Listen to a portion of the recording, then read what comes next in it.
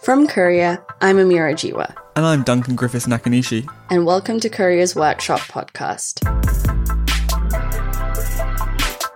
This bi-weekly show, running in sync with our workshop newsletter, focuses on one aspect of running a business that you may or may not know much about and explains how it could be useful for you. Over the course of the show, we'll delve deep into a frankly dizzying range of topics, but always with the aim of getting you just the right amount of info that you need to help apply what we're talking about to what you're working on. I'll be speaking to the experts with practical tips and the founders with relevant experience. And I'll be explaining essential terms and summarising the key takeaways at the end of the show, so don't even think about leaving until the episode's over. For this week's show, to kick things off in appropriately wild style, we're looking at a key way to raise capital. No, we're not talking about raising big rounds from headline-grabbing VCs, but something that the vast majority of businesses use to get started and grow. That's debt. While equity financing involves selling shares in a company to investors, debt financing raises money through borrowing, be that short-term, like a loan or a business line of credit, or long-term, like leasing equipment or buildings. Naturally, that debt has to be paid back with interest at some point in the future. I caught up with two founders on two different continents in two different industries who have both relied on debt financing to grow their businesses. Though the use cases were different, the primary reason for choosing debt over equity was exactly the same in both cases: keeping control. One of the really important things for me with this business is, I've worked for a lot of really big companies where I felt, I wasn't really in control. I felt really kind of frustrated and not really happy. And, part of the reason I started my own business is because I wanted to be in control. So the whole idea of having another shareholder where I kind of had to give up a big stake in the business and lose the control element is really concerning. For my brother and I, what was important was sort of controlling the growth of the business and doing it at a pace that we were comfortable with. So for us, kind of control was the number one factor when it came to deciding between debt and equity. That was Raphael Rosenson and Nick Pandolfi you just heard. We sat down with the two business owners to discuss the ins and outs of the debt financing process. First up, here's Raphael, who founded Vive Drinks in 2017. Vive is a range of water-based protein drinks that are available to buy online and in gyms in the UK.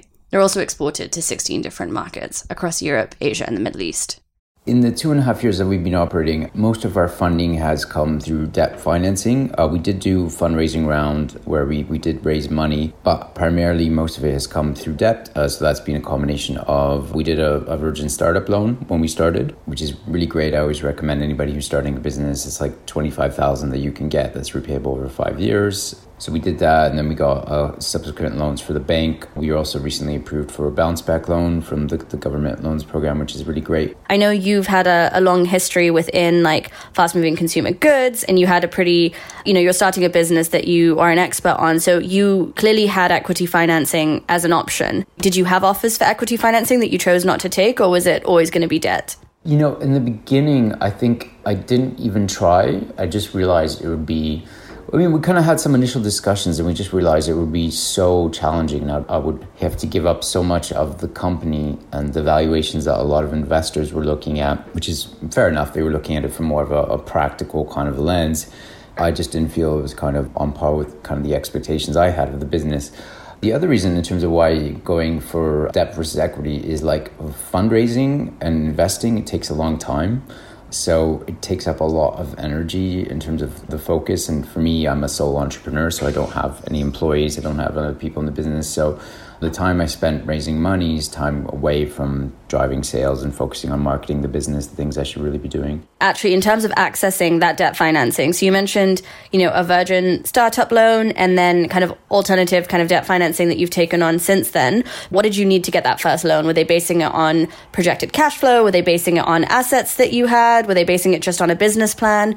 In the beginning with the Virgin startup loans, it's actually quite a good process because they make you do a lot of financial forecasting, put together a business plan, and then you have to kind of put it to a committee. So there's different companies that manage the startup loans program, but it's generally a process where there's kind of enough due diligence that they want to see that you have a plan, you have an idea, you have some financial forecasts, you've got a product or a service that you've actually thought about how you're going to take it to market. But you don't necessarily need revenue at that point. No. You need a plan for revenue. Yeah, so that's why I always say to any entrepreneur that the startup program, it's a government-backed program.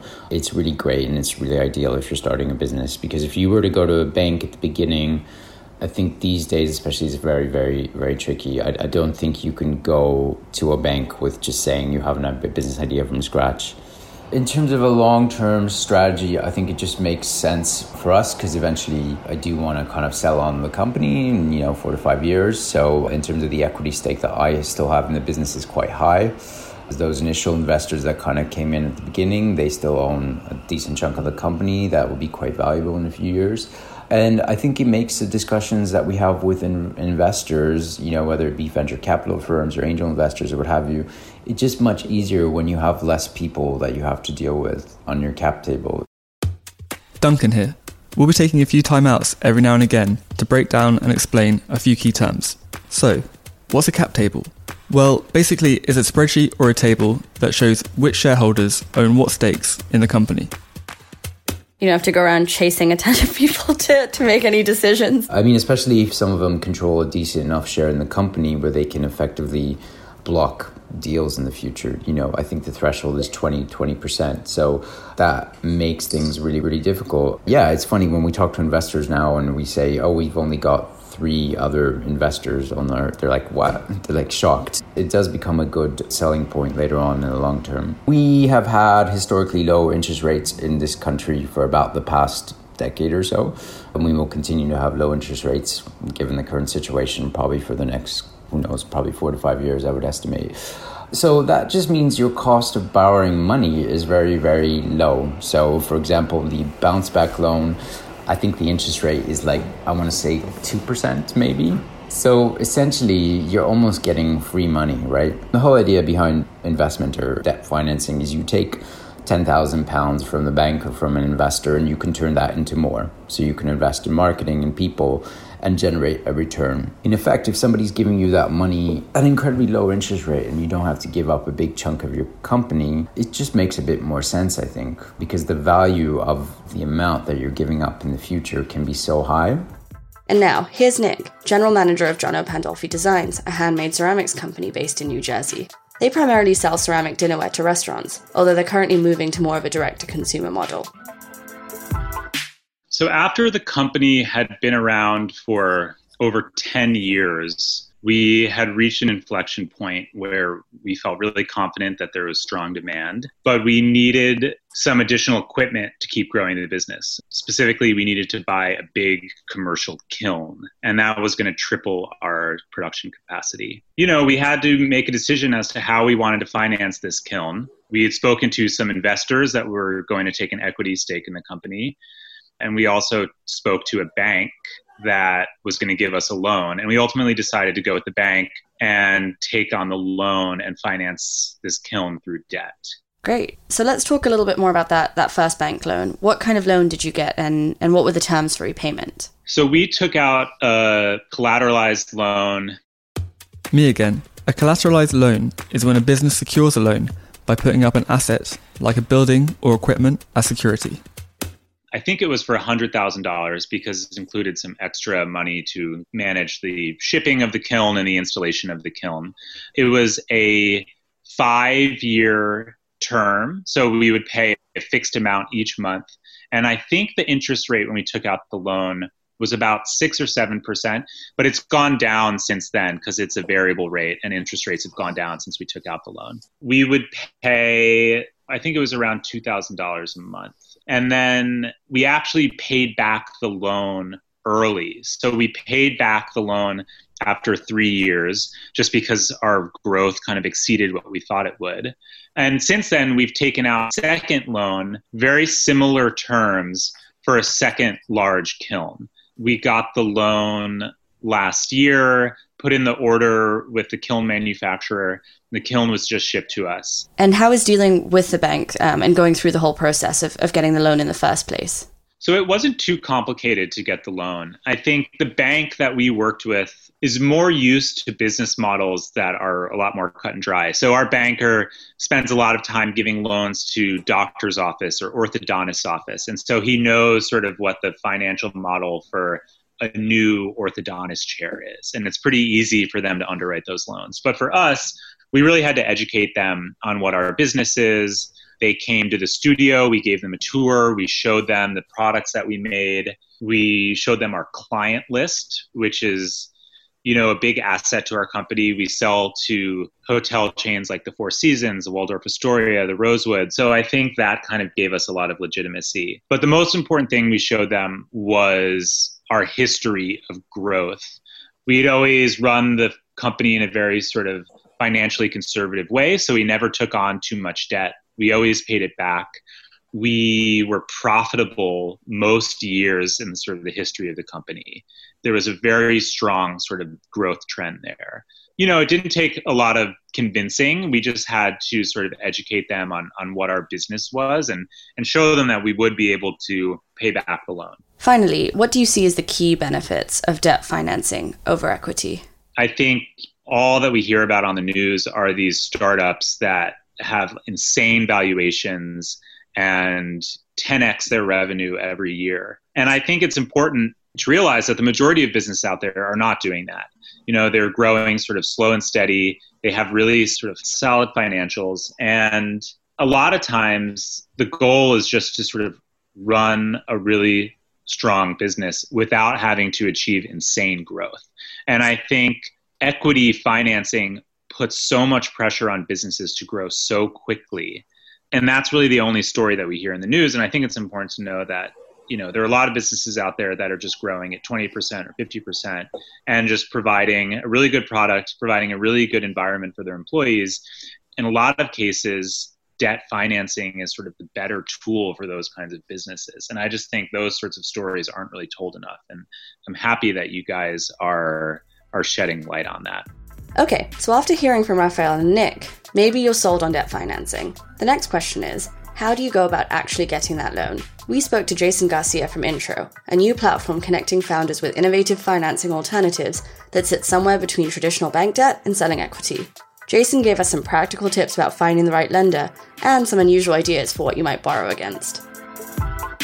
Entrepreneurs typically, when they think about funding their business, they think about either bank debt, which is super restrictive and not very available for early stage companies or even some mid stage companies. If they think of that as debt, then the only alternative that they think of is VC, even though there's actually a continuum of products that sit between bank and VC.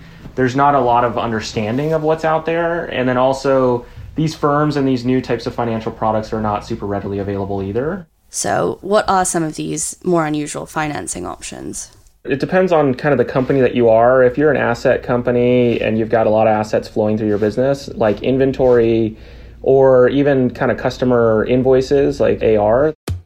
In this instance, AR doesn't mean augmented reality. It means accounts receivable or money that's owed to a business by a customer who's purchased something on credit. You're able to kind of leverage those for, lines of credit and things like that. Banks do some of that, but typically it's a lot more restrictive. So the way that business models have evolved over time, they might not have inventory. There might be a software business, which, is a large and growing base of kind of entrepreneurship. So they might have a software business. They might not have AR, but they have recurring revenue. They have contracts that allow them to kind of get an annuity stream from their customers. And that itself, a lot of people have built different types of financial products around it. So one example would be revenue-based financing. There's some kind of larger firms like Lighter Capital and some of those folks, they have you pay back that loan by committing a certain percentage of your revenue. But then there's other innovations on that too. There are people that are building lines of credit. They'll give you actually a multiple of your actual monthly recurring revenue. There's also others, kind of a new entrant in the space is a company called Pipe that actually builds or allows you to actually pull your contracts forward. So if a customer is going to pay you $100,000 a year or $120,000 a year and they're paying $10,000 a month, then you're actually able to go to Pipe and be able to say, I want to actually have $100,000 up front. And then as the $120,000 comes through, then I'll pay a small fee to Pipe to finance that. So it allows you to kind of pull your customer payments forward. So yeah, there's a wide range of kind of innovative, modern financial products that are developing. One of the issues with more traditional bank loans is that they're sometimes not as accessible to founders and business owners from more marginalized backgrounds because of systemic biases within the financial system. Are these newer debt financing options that you've been telling us about more inclusive? Do they focus more on the business that you're running and less on the person that you are? Yeah, that's, I think, what is the most exciting about it. So when you think about debt financing and you also think about VC, it has the same common problem, which is it relies so heavily on kind of the person that's behind the business. VC, obviously pattern matching and looking for that, where did you go to school, where did you grow up, who's your network, those types of things. And then bank debt, using credit checks and those types of things, there's kind of systemic issues there that over-index on the individual. The great thing is these modern financial products are almost entirely focused on the numbers. So the business is able to kind of speak for itself rather than having to attach a face to it that can cause some of these problems that are maybe intentional and maybe unintentional. Going back to the e-commerce or sales efficiency financing, what they're doing is they're ingesting your company performance and then they're giving and offering financing to you based off of that performance. It's pretty mathematical, and so it's numbers over narrative, which I think is a better approach that helps give more access to founders and companies of all sizes and of all different demographics and, kind of representation. And where can founders find these more innovative debt financing options? Can they just ask their bank about them? It depends on the bank that you're talking to and the financial institution that you're talking to. It depends on where you're at in your life cycle. If you're not able to access debt financing because you're too early or you don't quite have the scale there's a little bit of smoke in your business, but there's not a whole lot of indication yet of kind of where it's at.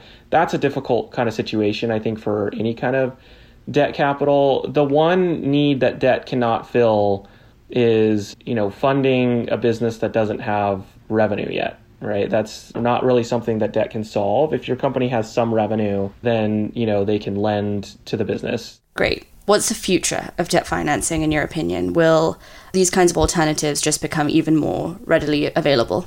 I think it's important to note that the innovation and the new types of financial products that are popping up, it's not going to stop. It's only going to continue to kind of accelerate, and I think we're going to see even more innovation that's happening over the next couple of years. I think the VC model, we found out that it only fits for a very few amount of companies. And when it works, it really works. That financial product is purposefully built to create a certain type of outcome. It's fantastic when it works. When it doesn't work, it can ruin companies and kind of put them on an unsustainable path. So I think the demand from founders for something new is going to continue to create new options in the market. Thanks to our guests, Raphael, Nick, and Jason, for joining us on today's show. Here's Duncan to wrap up what we've learned. Number 1. Whether you go for debt or equity can often depend on long-term strategy. If considering a sale at some point down the line, equity financing will reduce the money you'll make, as early investors are likely to want a significant percentage of the business. If planning to keep hold of your company, debt will help you keep control and grow at your own pace, although it obviously comes without the advice and support that many investors provide. Number 2. Getting hold of any kind of debt financing without some form of recurring revenue is extremely difficult. Options do exist, one being the Virgin Startup Loan that Raphael mentioned. That process involved putting together a really strong business plan with financial forecasting and a plan for taking it to market and obtaining capital based on that. Number 3. There are a range of newer debt products that sit between VCs and the bank. Whether they're suitable for your business depends on where you are in your trajectory and what you've got as leverage. That leverage could be assets like inventory, real estate, customer invoices, or recurring revenue. So if you're interested in learning more about debt financing or just want to review some of the key things we covered here today, sign up for our workshop email newsletter, which runs in sync with this podcast. It takes a look at key concepts, tools to use, and points you in the direction of some excellent resources to check out. That's available at courier.co/signup. If you have any questions about this podcast or any ideas for topics we should explore on it and in the newsletter, you can drop us an email at workshop@courier.co. Workshop's back in 2 weeks.